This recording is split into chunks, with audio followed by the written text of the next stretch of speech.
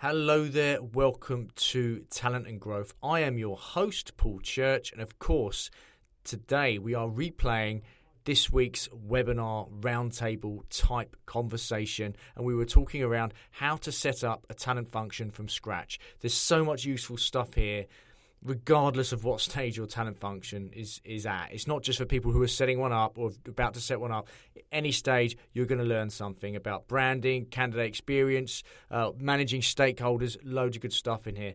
So before I get to today's episode, though, I just wanted to offer all our listeners of Talent and Growth, the Anemo Group, of which I am one of the co-founders, we're offering all our listeners a free talent acquisition audit. We will look at your outreach, your branding, how you're actually attracting people. Is your interview process inclusive? Is it efficient? We'll give you lots of free advice, lots of free conversation, and an actual report as well, which will compare your business to your peers. So all for free, all for the listeners of T&G. If you're interested, drop me a note, paul@theanemogroup.com. Here is this week's roundtable. Good afternoon and welcome to our roundtable episode of Talent and Growth. Thank you very much for listening today live. If you are tuned into the webinar, if you are, please feel free to pop any questions or points in the comments box on LinkedIn Live. And if it's relevant, I'll absolutely direct it to our speakers today. And if you are listening on Catch Up on the podcast, obviously you can't do that because it's not live. But thank you for listening all the same. So today we're talking about setting up a talent function from scratch. Now, of course, this would be a great episode or great conversation for someone who's about to go in to do this, but I think this could be really good for anybody who's involved in any kind of talent function, because you're going to learn about ways perhaps you can be doing things a little bit better or maybe doing things a little bit differently. And it's always good to hear around how other people strategize around how to go to work on this type of thing. So I'm going to get some introductions from our panel and also ask them just to briefly explain, I suppose, a little bit around their experience specific to this topic. And then, of course, we'll dive into the meaty detail as we go. So, Leah, if we could start with you, just who you are, what you're doing, just a little bit around, I suppose, your experience around this area. That'd be great. Mm-hmm. So I'm Leah. I'm a French woman based in New York.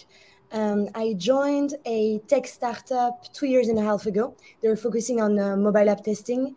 And I'm the solo HR there. So I've been there for 2.5 years. So I worked on many topics that we're going to discuss today.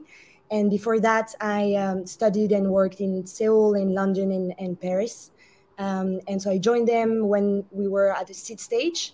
And we've been actually acquired last week. So it's been some crazy weeks for all of us. And I'm going to help them for the transition to make them integrate in the bigger company and then find something else.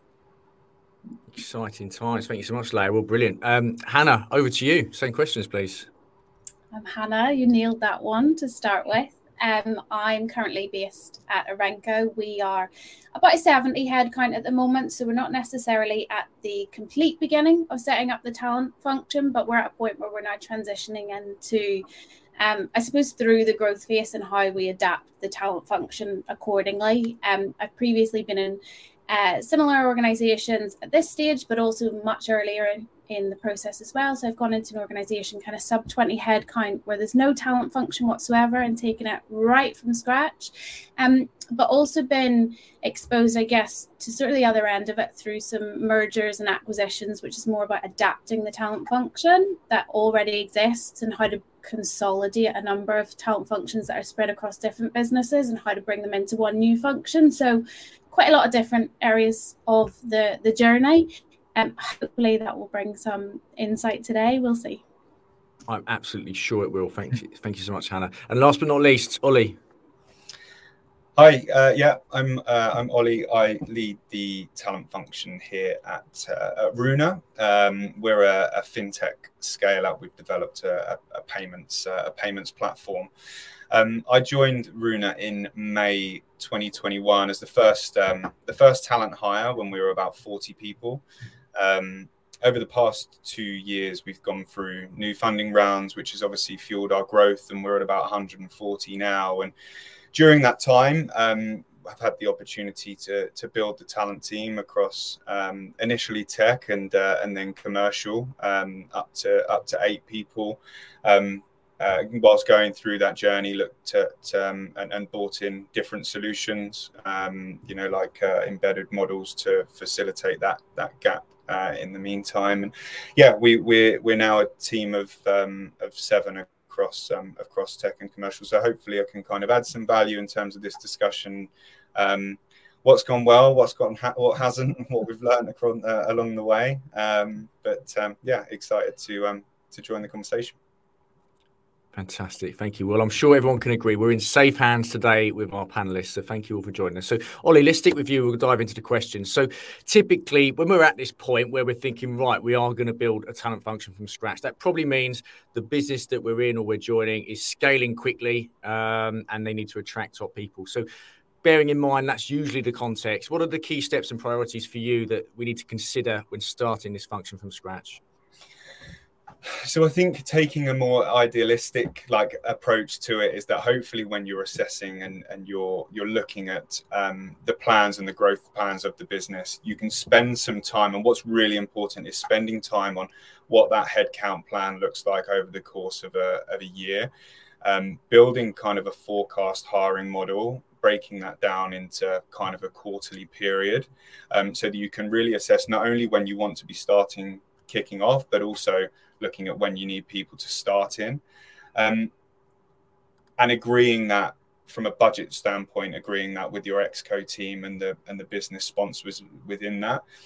I think what another important aspect of it is to assess the historic kind of data, which I think we'll just touch on a little bit more later on. But once you've got that plan, you can then really identify who you're going to need, when you're going to need them, and using the data that you can gather as well, that historic data, you can plan what the timelines are to hire these people, when they're going to be in, and how much resource you need to allocate to that. So for me, that was the key thing, so that you can really try as best you can to create kind of a foolproof, scalable model for long-term success.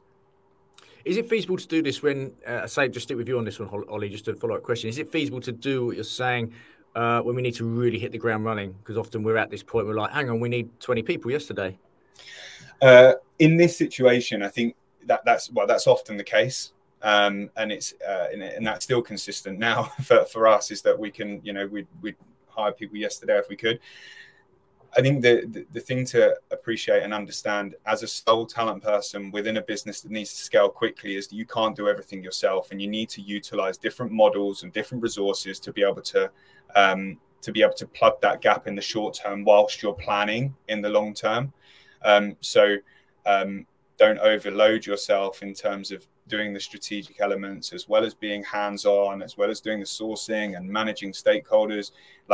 Take the top half of that, take the project management view of it, manage the stakeholders, and get support elsewhere, whether it be agencies, whether it be an embedded model, so that you can really start to hit that market early.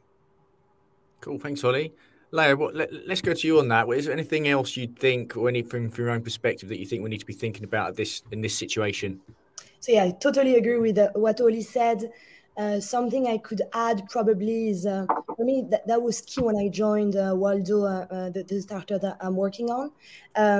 It's to have a very good alignment with the hiring managers and the founders, clearly define what they're looking for, because sometimes they don't know what they're looking for. So you cannot just invent, or you really have to have key metrics, the roadmap, when do we need these people, and exactly what they're going to do. So I think that was key for me. And then you need to, I guess, especially once you want to scale, you need to go fast. I guess the learn fast, fail fast is a bit cliche, but this is really something that we all been through, I guess. You always need to iterate. So if something is not right, something is not working, just don't spend too much time on it, and just move on, start a new strategy. And yeah, don't be shy to start all over again. Yeah, absolutely. I think, and it's a good point you make. I think the element of it's important in most situations, but certainly in this situation, that we identify what the problem is that the hiring managers have, rather than just go with what they perceive the solution to be. Because their solution may be, let's hire 5 people, and it might be, well, actually, you hire 3 people and take these 2 people from over here, and then that's going to be the better way to do it. So I think that is really, really key. Hannah, anything to add from you on this one before we move on to, I suppose, the next element? I think everything that we've heard is super relevant. The only thing I guess that I would add is we have this tendency when particularly we're completely alone in the role to kind of panic and think, you know, I'm an island of a talent function, and that's actually the complete opposite to the way we should be treating it. So I think taking the time to identify the correct support network to deliver this really early is key. And what I mean by that is both potentially, to Ollie's point, external support network, whether that is, you know, an RPO model, whether that's working with agencies, or whether that is identifying and building relationships, to Leia's point, with the people inside the business that are going to support this function. So if I look at the external point of view, I don't have time, if I'm a sole talent manager, to articulate the culture of our organization or the mission of our organization to a new recruiter every single time. What I want to do is invest time at the beginning, identifying the right partner, and then educating them to the point where they know almost as much as I do about our business. They're a complete extension of me. So when I need support, it's a case of me saying, hey, I need to replace Bob, and they know who Bob is. They know who Bob reports to. They know exactly what Bob's role is. They understand what Bob's team needs, if Bob needs an expansion of the team, and they're really an extension of me already. So identifying that support network really early, internally identifying who the champions are within the business. We all know there are hiring managers that will do the absolute bare minimum to get their hire in, and they will expect a lot from you as your talent function. But we also know there's some real champions in the business that will drive your message. They will share your LinkedIn posts. They will send you people from their network. So identifying internally who's going to champion your message as well, and working collectively, and realizing that you're not necessarily an island, even though you are a lone talent manager at that point.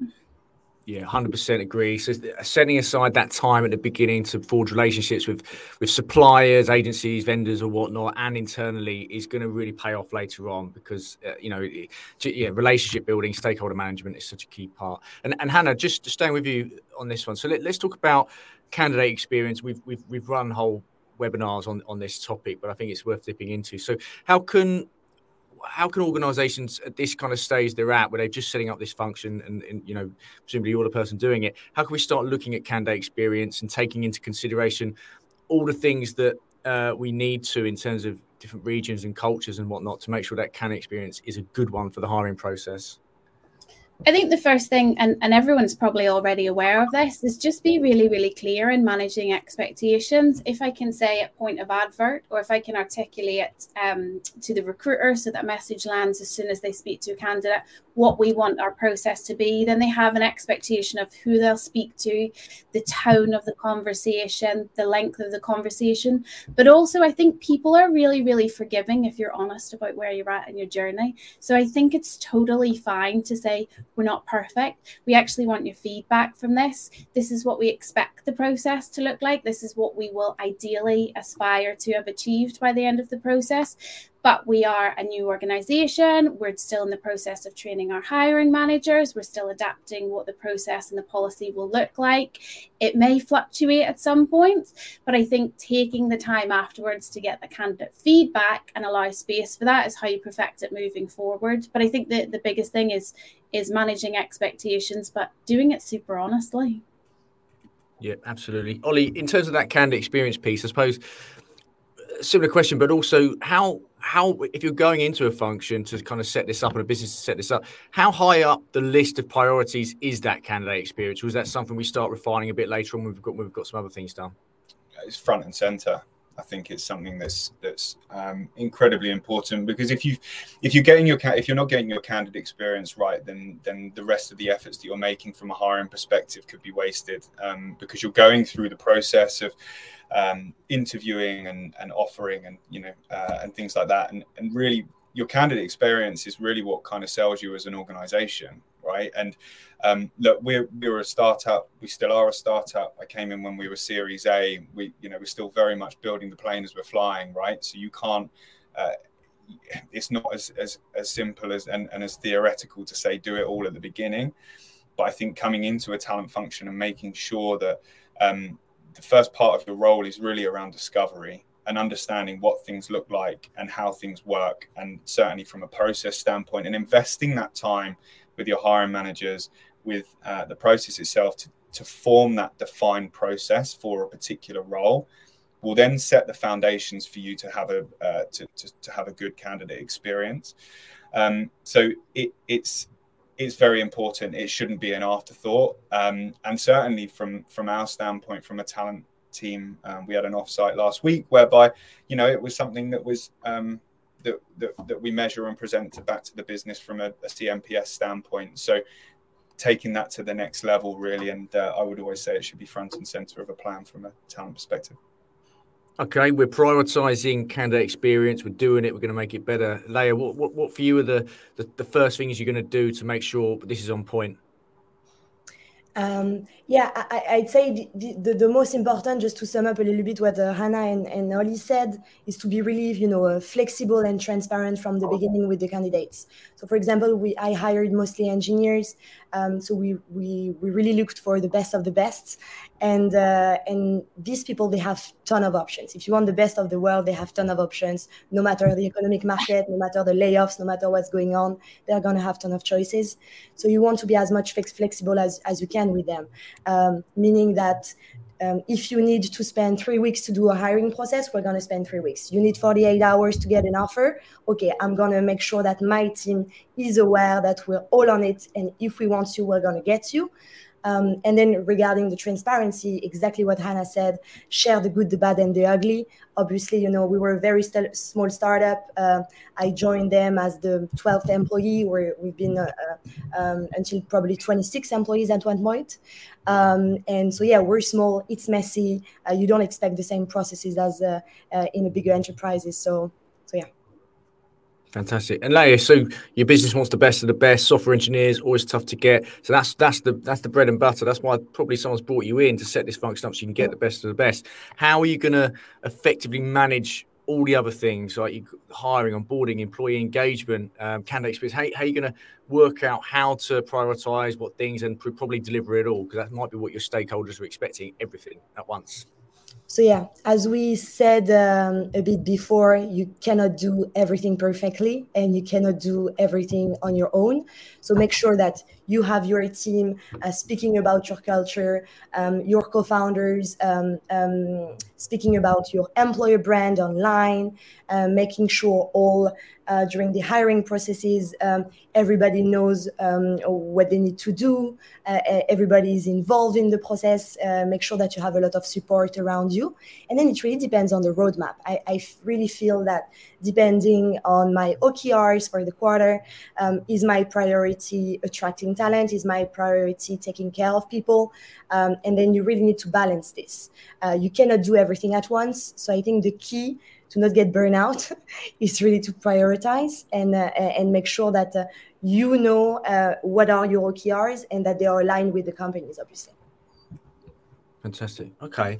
So, Hannah, moving on, what are some of the, and I love finding out about new tech and things to make my life easier, as I'm sure a lot of people are. So is there what are the essential tools, platforms, tech that you would take with you into a new business to set up a talent function that you think are must-haves? And of course, I'm sure there's a few new additions to this list with the influx of AI and the impact that's having. So is there anything that, you 2 or 3 must-haves?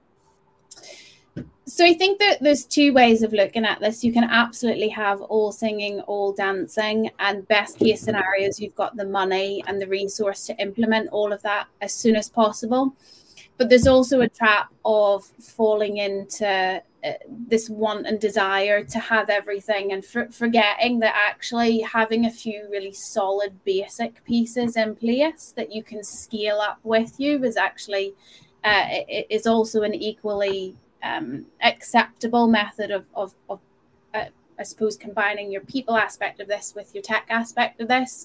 Mm-hmm. The one thing that I would say is it's a super important decision, and I've been with Arenco for a short period of time now, but what we have identified is the tech that we've got in place isn't suitable now, and had that decision, I suppose, been been made in a slightly different way, we wouldn't have this extra workload of now migrating across to something else, but also the amount of manual work that we have to do now, and as a small people function, that's hugely draining on your time, doesn't compare to the additional cost that it would have been to have that functionality. So you could fall into the trap of having too much, but you can also fall into the trap of very early saying, we're strapped for resource, we don't have the cash, and taking the bare minimum. Your time is money, and especially if you are a single person running a talent function, you want to be able to pull a report in 20 minutes, not have to manually pull that data in 3 hours, for example. So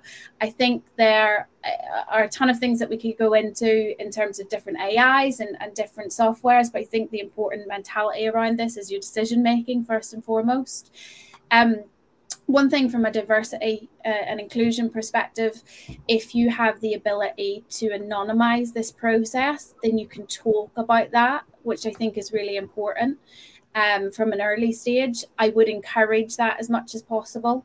The other thing from a diversity and inclusion process perspective in the process, I would really strongly encourage you to use a gender decoder for your language, because this is something that's really, really hard to do as an individual person. I'm a female.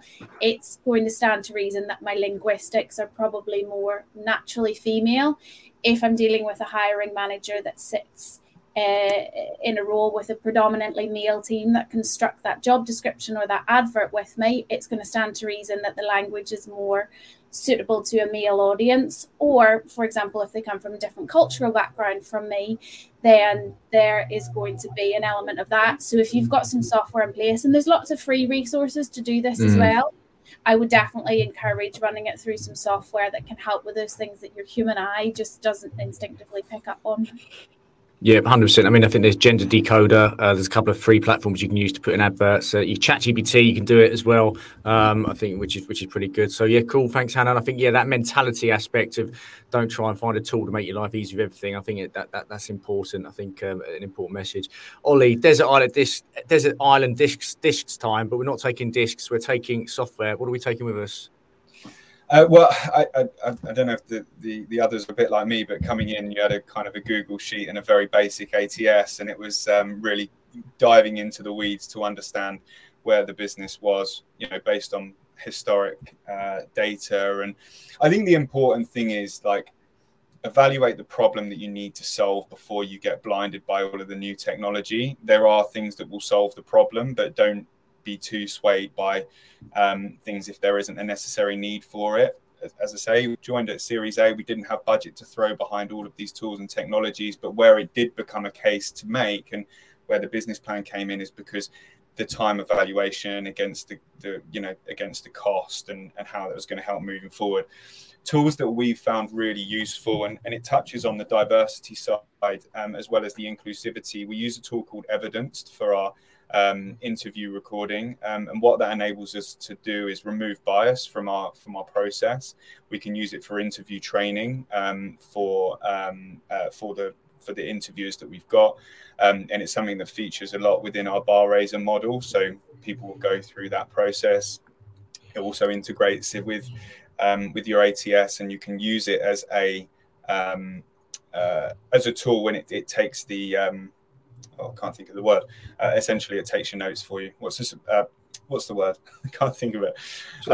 Transcript. Yeah, transcription. Yeah, so it's got that. Yeah. So that's been something that's really useful. Great platform there, and you can analyze all of your data on it. The other one that we found really useful from an onboarding, and touching on your last question, from an onboarding and a candidate net promoter score is Screenloop. So we've used that for our CMPS and our automated onboarding.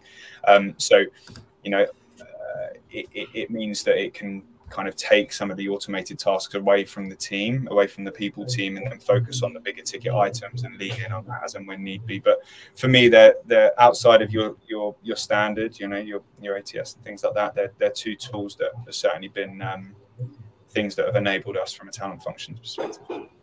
And just so I'm clear, we've evidenced, so that presumably it transcribes the interview and then gives advice as to what things could have been said or done differently. Is that what you mean? Less so advice in terms of it, but it analyzes the kind of the talk time. You can then make notes in terms of what was positive, what was negative during the interview, any flags, anything you want to skip back to, and then ultimately it produces a video, produces all of the data.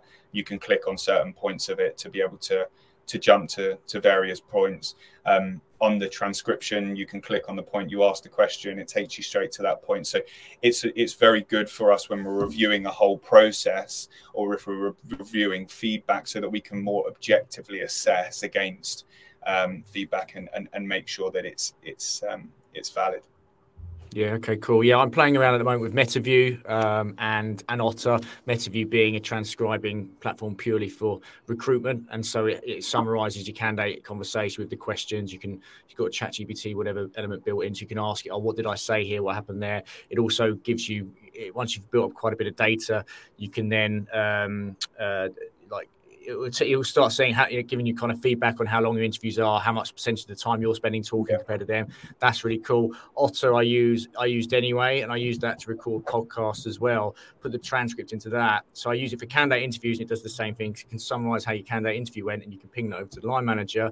But I also use it for the podcast, so I can even almost go, I haven't published this yet, but I could put this transcript, this conversation into Otter, and it would then, I say, now write me a blog about it, or write me a blog about it like that. So it's pretty handy as well. And screen loop, so that is in onboarding you mentioned. So that is, you mentioned, I suppose, the screening side, but is it presumably with candidate experience and keeping them engaged as well, or is it just checking? Yeah, they do offer a similar platform as well from an interview recording perspective, but from the CMPS side, it integrates into the ATS, and essentially if somebody is successful, then it will send out an automated survey and give you a score with a really well presented dashboard. And look, on the other side as well, I think you're only as good as the learnings that you have, right? And how you put them into action. So we wanted to understand the good, the bad, and the ugly, and when things have gone wrong, more so when things have gone right, so we can do something about it. So breaks it down in a really good way. You have a score, you can benchmark yourself against other companies, which is really useful. So yeah, that's on the CMPS side, and it's something that we factor into our kind of monthly and quarterly reporting to our exco. And then on the referencing, the referencing can generally be quite a manual, laborious process, and this kind of takes that and has lots of features around that as well that can really enhance the process. Cool, thanks, Ollie. Leia, any software tech that you're taking with you for this? The really essential ones for me were definitely Notion at first. I've been a huge fan of Notion. We used to do so much on Notion, actually. And for a few months, we only had that at the beginning. Then, of course, agreed implementing an ATS as soon as you can. We used Greenhouse. It's definitely something really important to make sure that you keep your pool of candidates, which we didn't really do on Notion. Now we have, ChatGPT, LinkedIn obviously are key. We used a bit Interstellar for automated emails that you can also personalize. Obviously, this is key. And then I know that Oli, you shared a software regarding candidate experience. I can't remember the name. But we used Guide at Waldo. It's basically a kind of gamified thing where a candidate has a personalized hiring process. So you have the name, you have their team, you have and each step gets unlocked after a new interview. It's linked it's integrated in your ATS.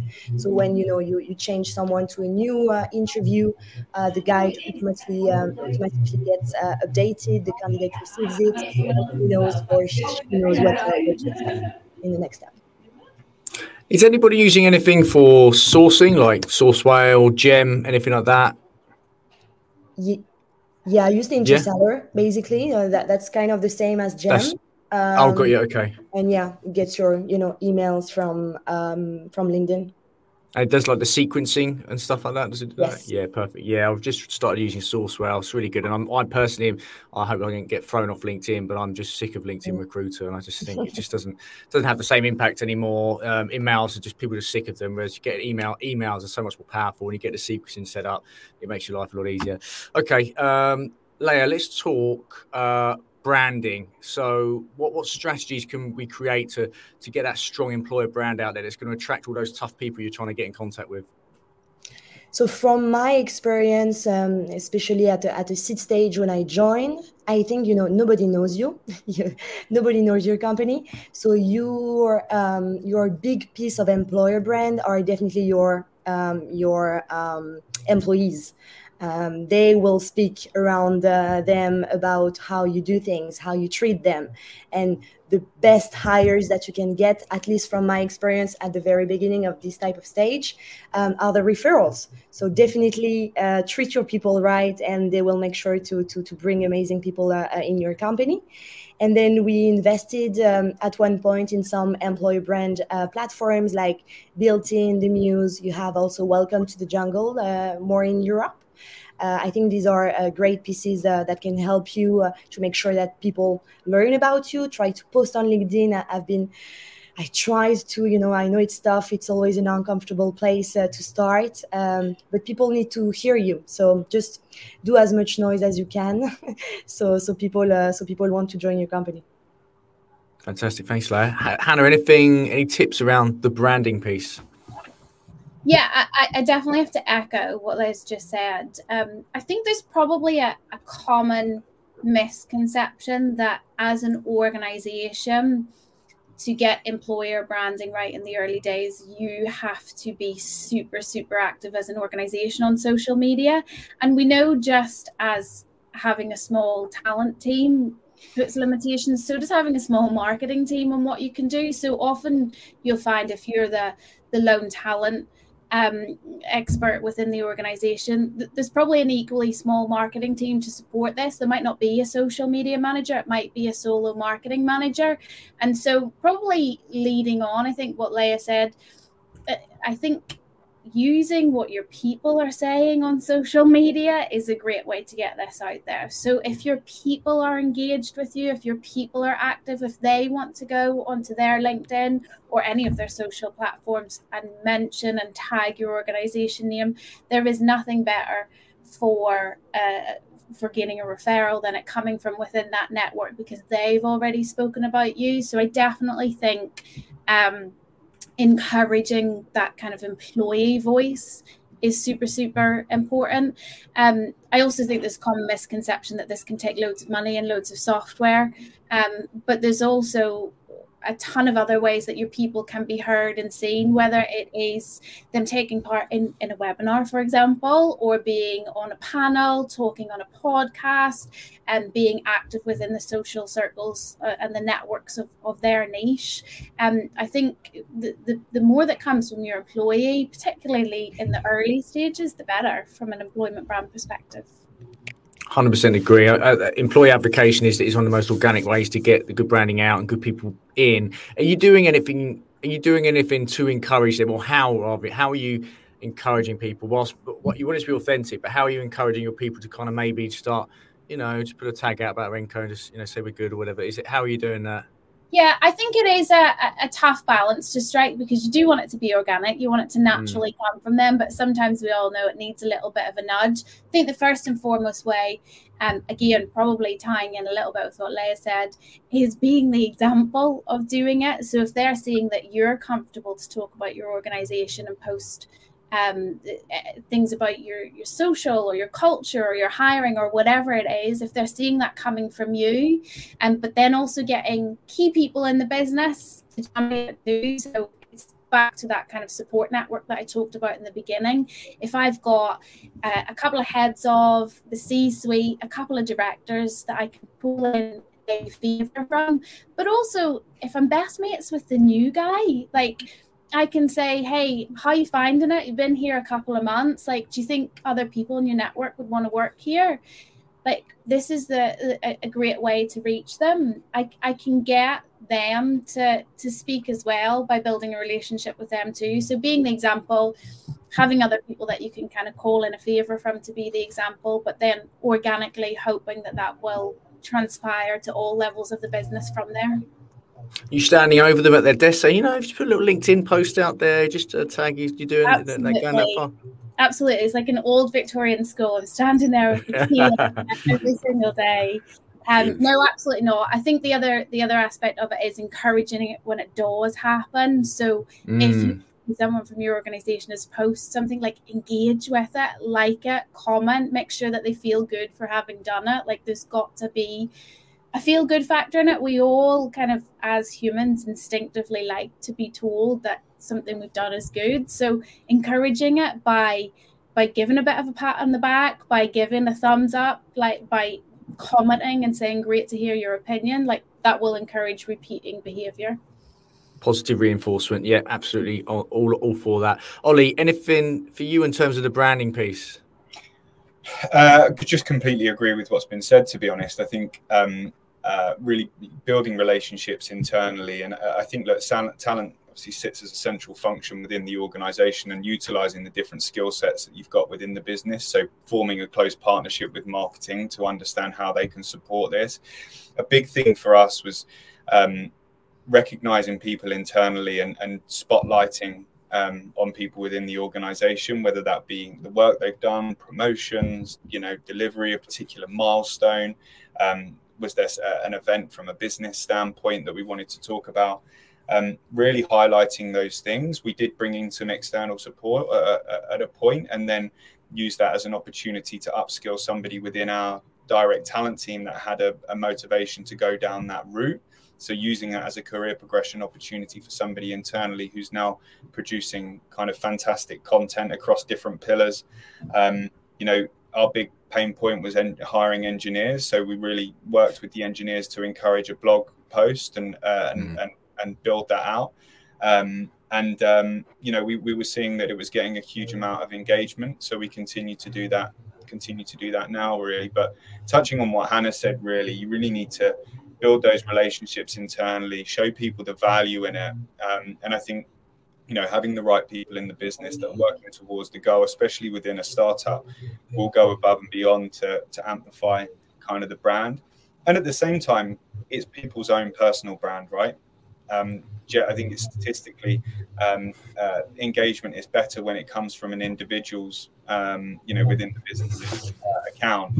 So it's also that incentive for people within the business to boost their own personal brand within the market, as well as a knock-on for that is also for the business. So really breaking that down as to what the why and how you're going to do it is important. But yeah, I think largely everything was covered by Hannah and Leah.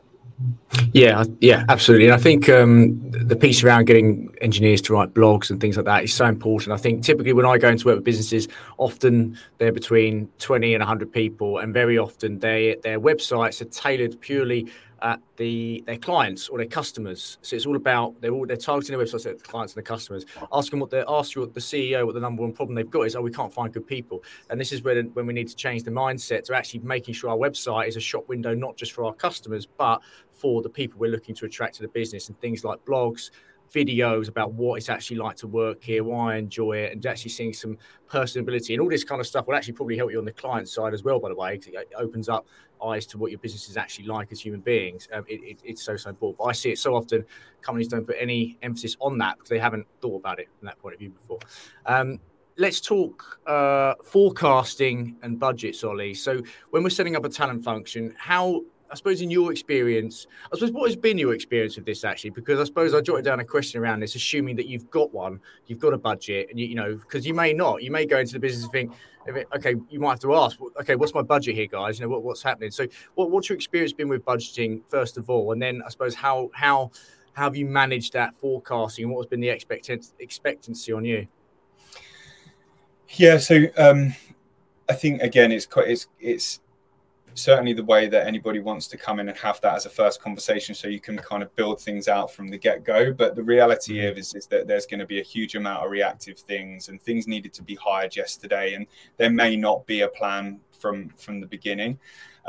when I joined Runa, we had about 10 roles open, primarily focused on engineering, and we knew that that was going to be the priority. As we then evolved as a business, it was a lot around partnering with the finance team and the Exco team to understand what were the specific needs for the business. How are those people going to contribute to the success of the objectives of the organization? How are they going to tie to the OKRs and the overall delivery? And what's the critical need so that you can prioritize those from a capacity standpoint, as well as the quarter in which we're going to hire them. So the two conversations, the actual talent headcount forecasting plan and the budgeting formed as the same conversation.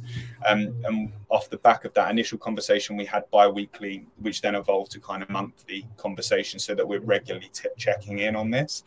Because you have a plan, but then things change, people leave, people get promoted. So you're constantly needing to adapt that. My recommendation is that you've got those regular touch points. You've got that regular cadence of meetings, that you're preparing for things, as best as you can, but knowing that things are going to change. But I think if you can do that, set that expectation throughout a period of the year or 6 months or however long you're planning for, depending on the budget that you've got, and work back from that should set you up for success, because off the back of that you can then plan the headcount within the team accordingly. You can manage the expectations of the hiring managers, it should set you up for success. But I almost stop myself when I'm saying that, because it's such an idealistic way of looking at things, and really, is it ever as clear cut? Certainly not in my experience, but it's part of the fun of being in the startup, right? Things chop and change, you roll with it. Absolutely. Thanks, Ollie. Leah, what's your experience been of forecasting and budgeting, and how's that looked for you in recent years? So way more messy for myself than for Ollie, I think. When I joined Waldo, we didn't have a CFO. We had an amazing CEO and CTO, but they're not CFOs. Sometimes it's very tough, when you raise a lot of money, you have so much cash, what do you have to do? It was also another economic market where we used to, spend so much money all the time.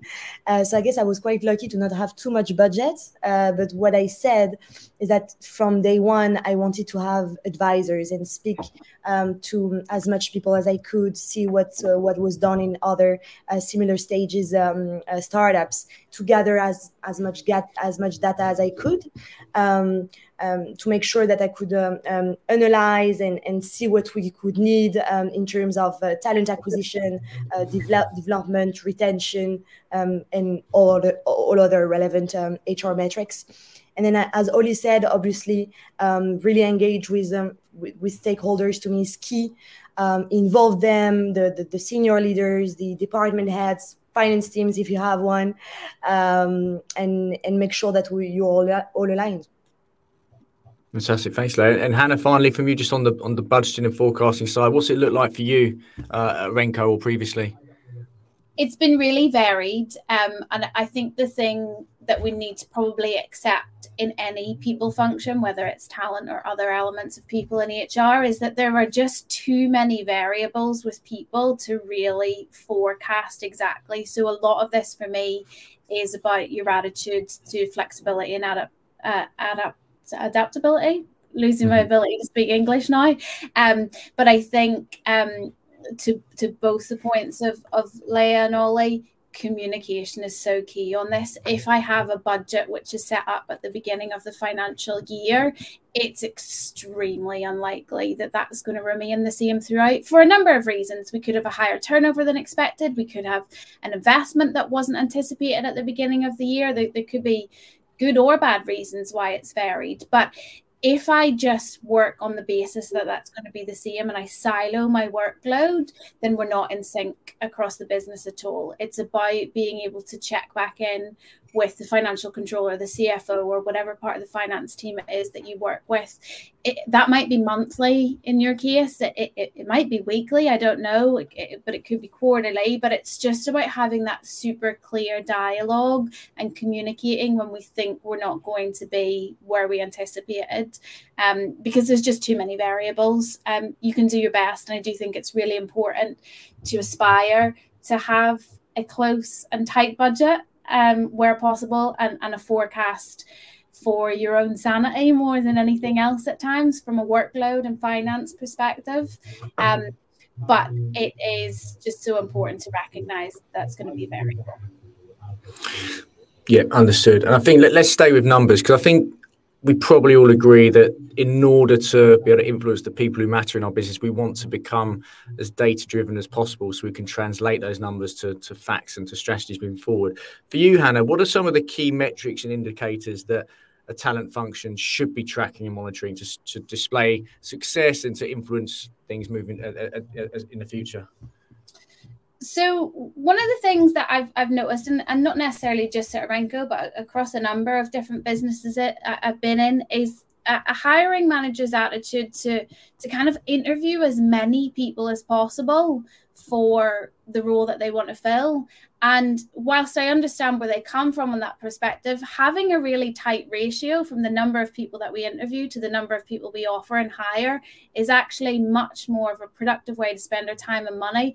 But it also means that we're nailing the selection process. So if I'm able to identify the right person by their CV or by whatever the recruiters put forward to me or by initial screening phone call, it's a much more effective use of my time than sitting down and having a 45-minute interview with, for example, 12 candidates if I only want to hire one. So for me, getting that ratio is actually super, super paramount. And that ratio will also tell me a lot about what element I need to fix. If I'm interviewing too many people, is it because the advert is not explaining the job right? Is it because my search parameters are not correct and I'm looking for the wrong person?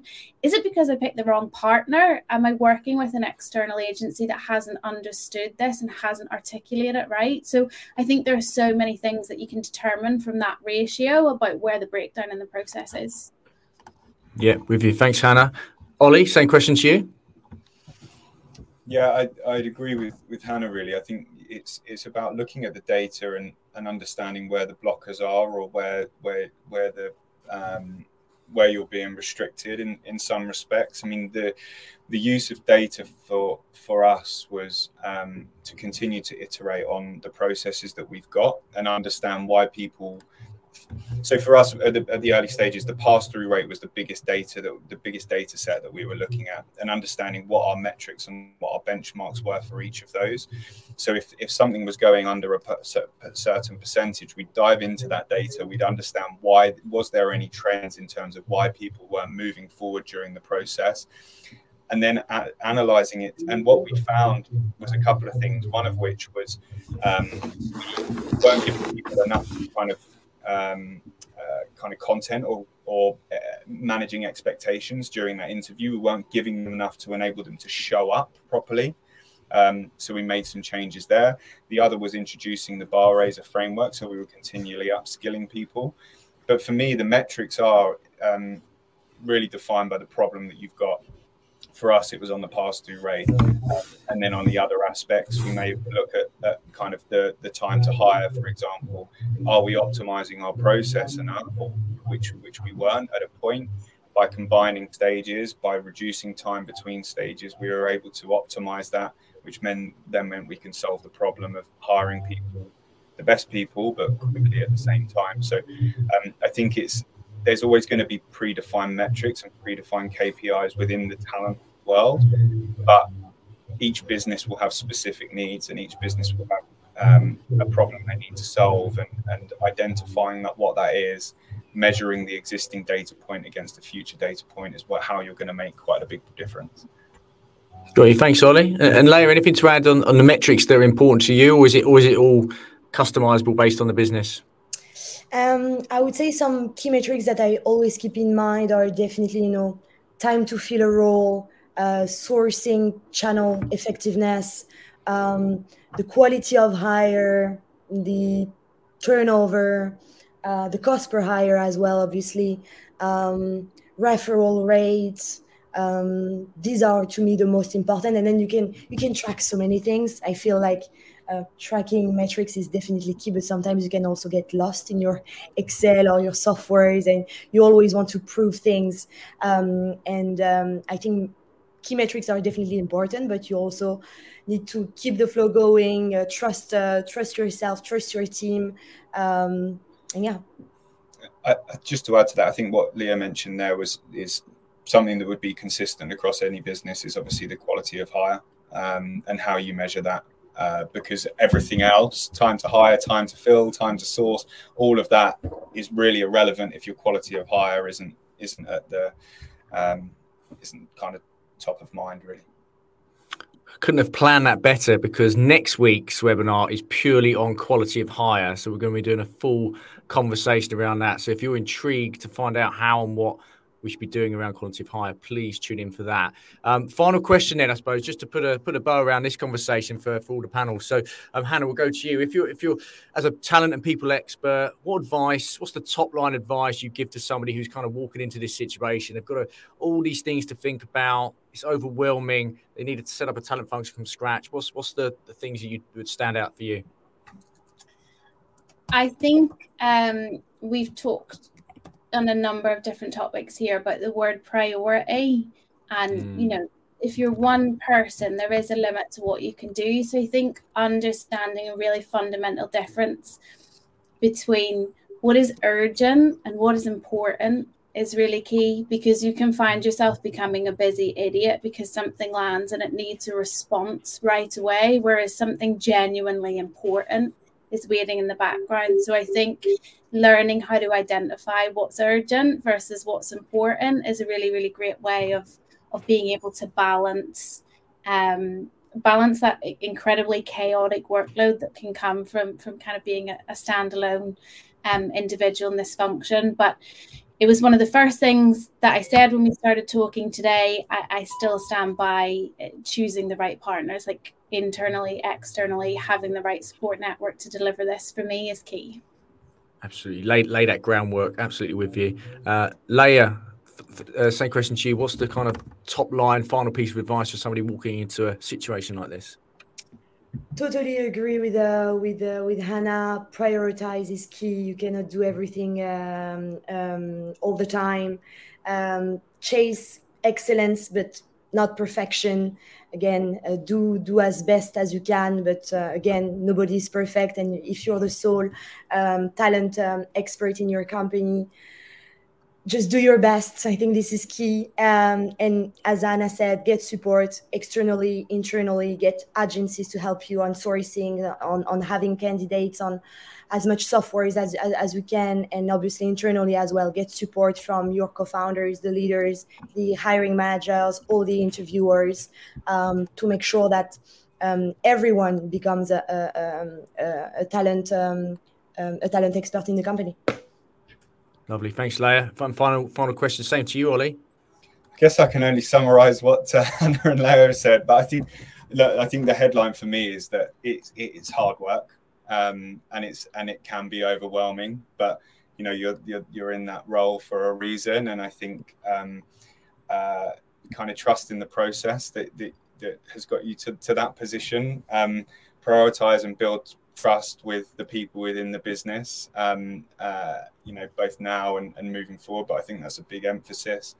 That just, again, I suppose it's just summarizing, but try and plan as far ahead as possible, if possible, and spend time analyzing data. But before you do that, validate that data and make sure that it's accurate and it's the right stuff. It's a great journey. Like it's a really cool journey to kind of be going on and continue on, and so it's a lot of fun. So embrace it. It'll be a fun journey. Enjoy yourself. That's the most important thing. You've got to enjoy yourself. That. Exactly. Perfect. Look, thank you so much. So as Ollie perfectly teed us up with the cliffhanger, next week, quality of hires will be what we're talking about. So please do join us for that. But Ollie, Hannah and Leah, thank you so much for your expert advice today and for being a part of Talent and Growth. Thanks very much. Thank you. Bye. See you.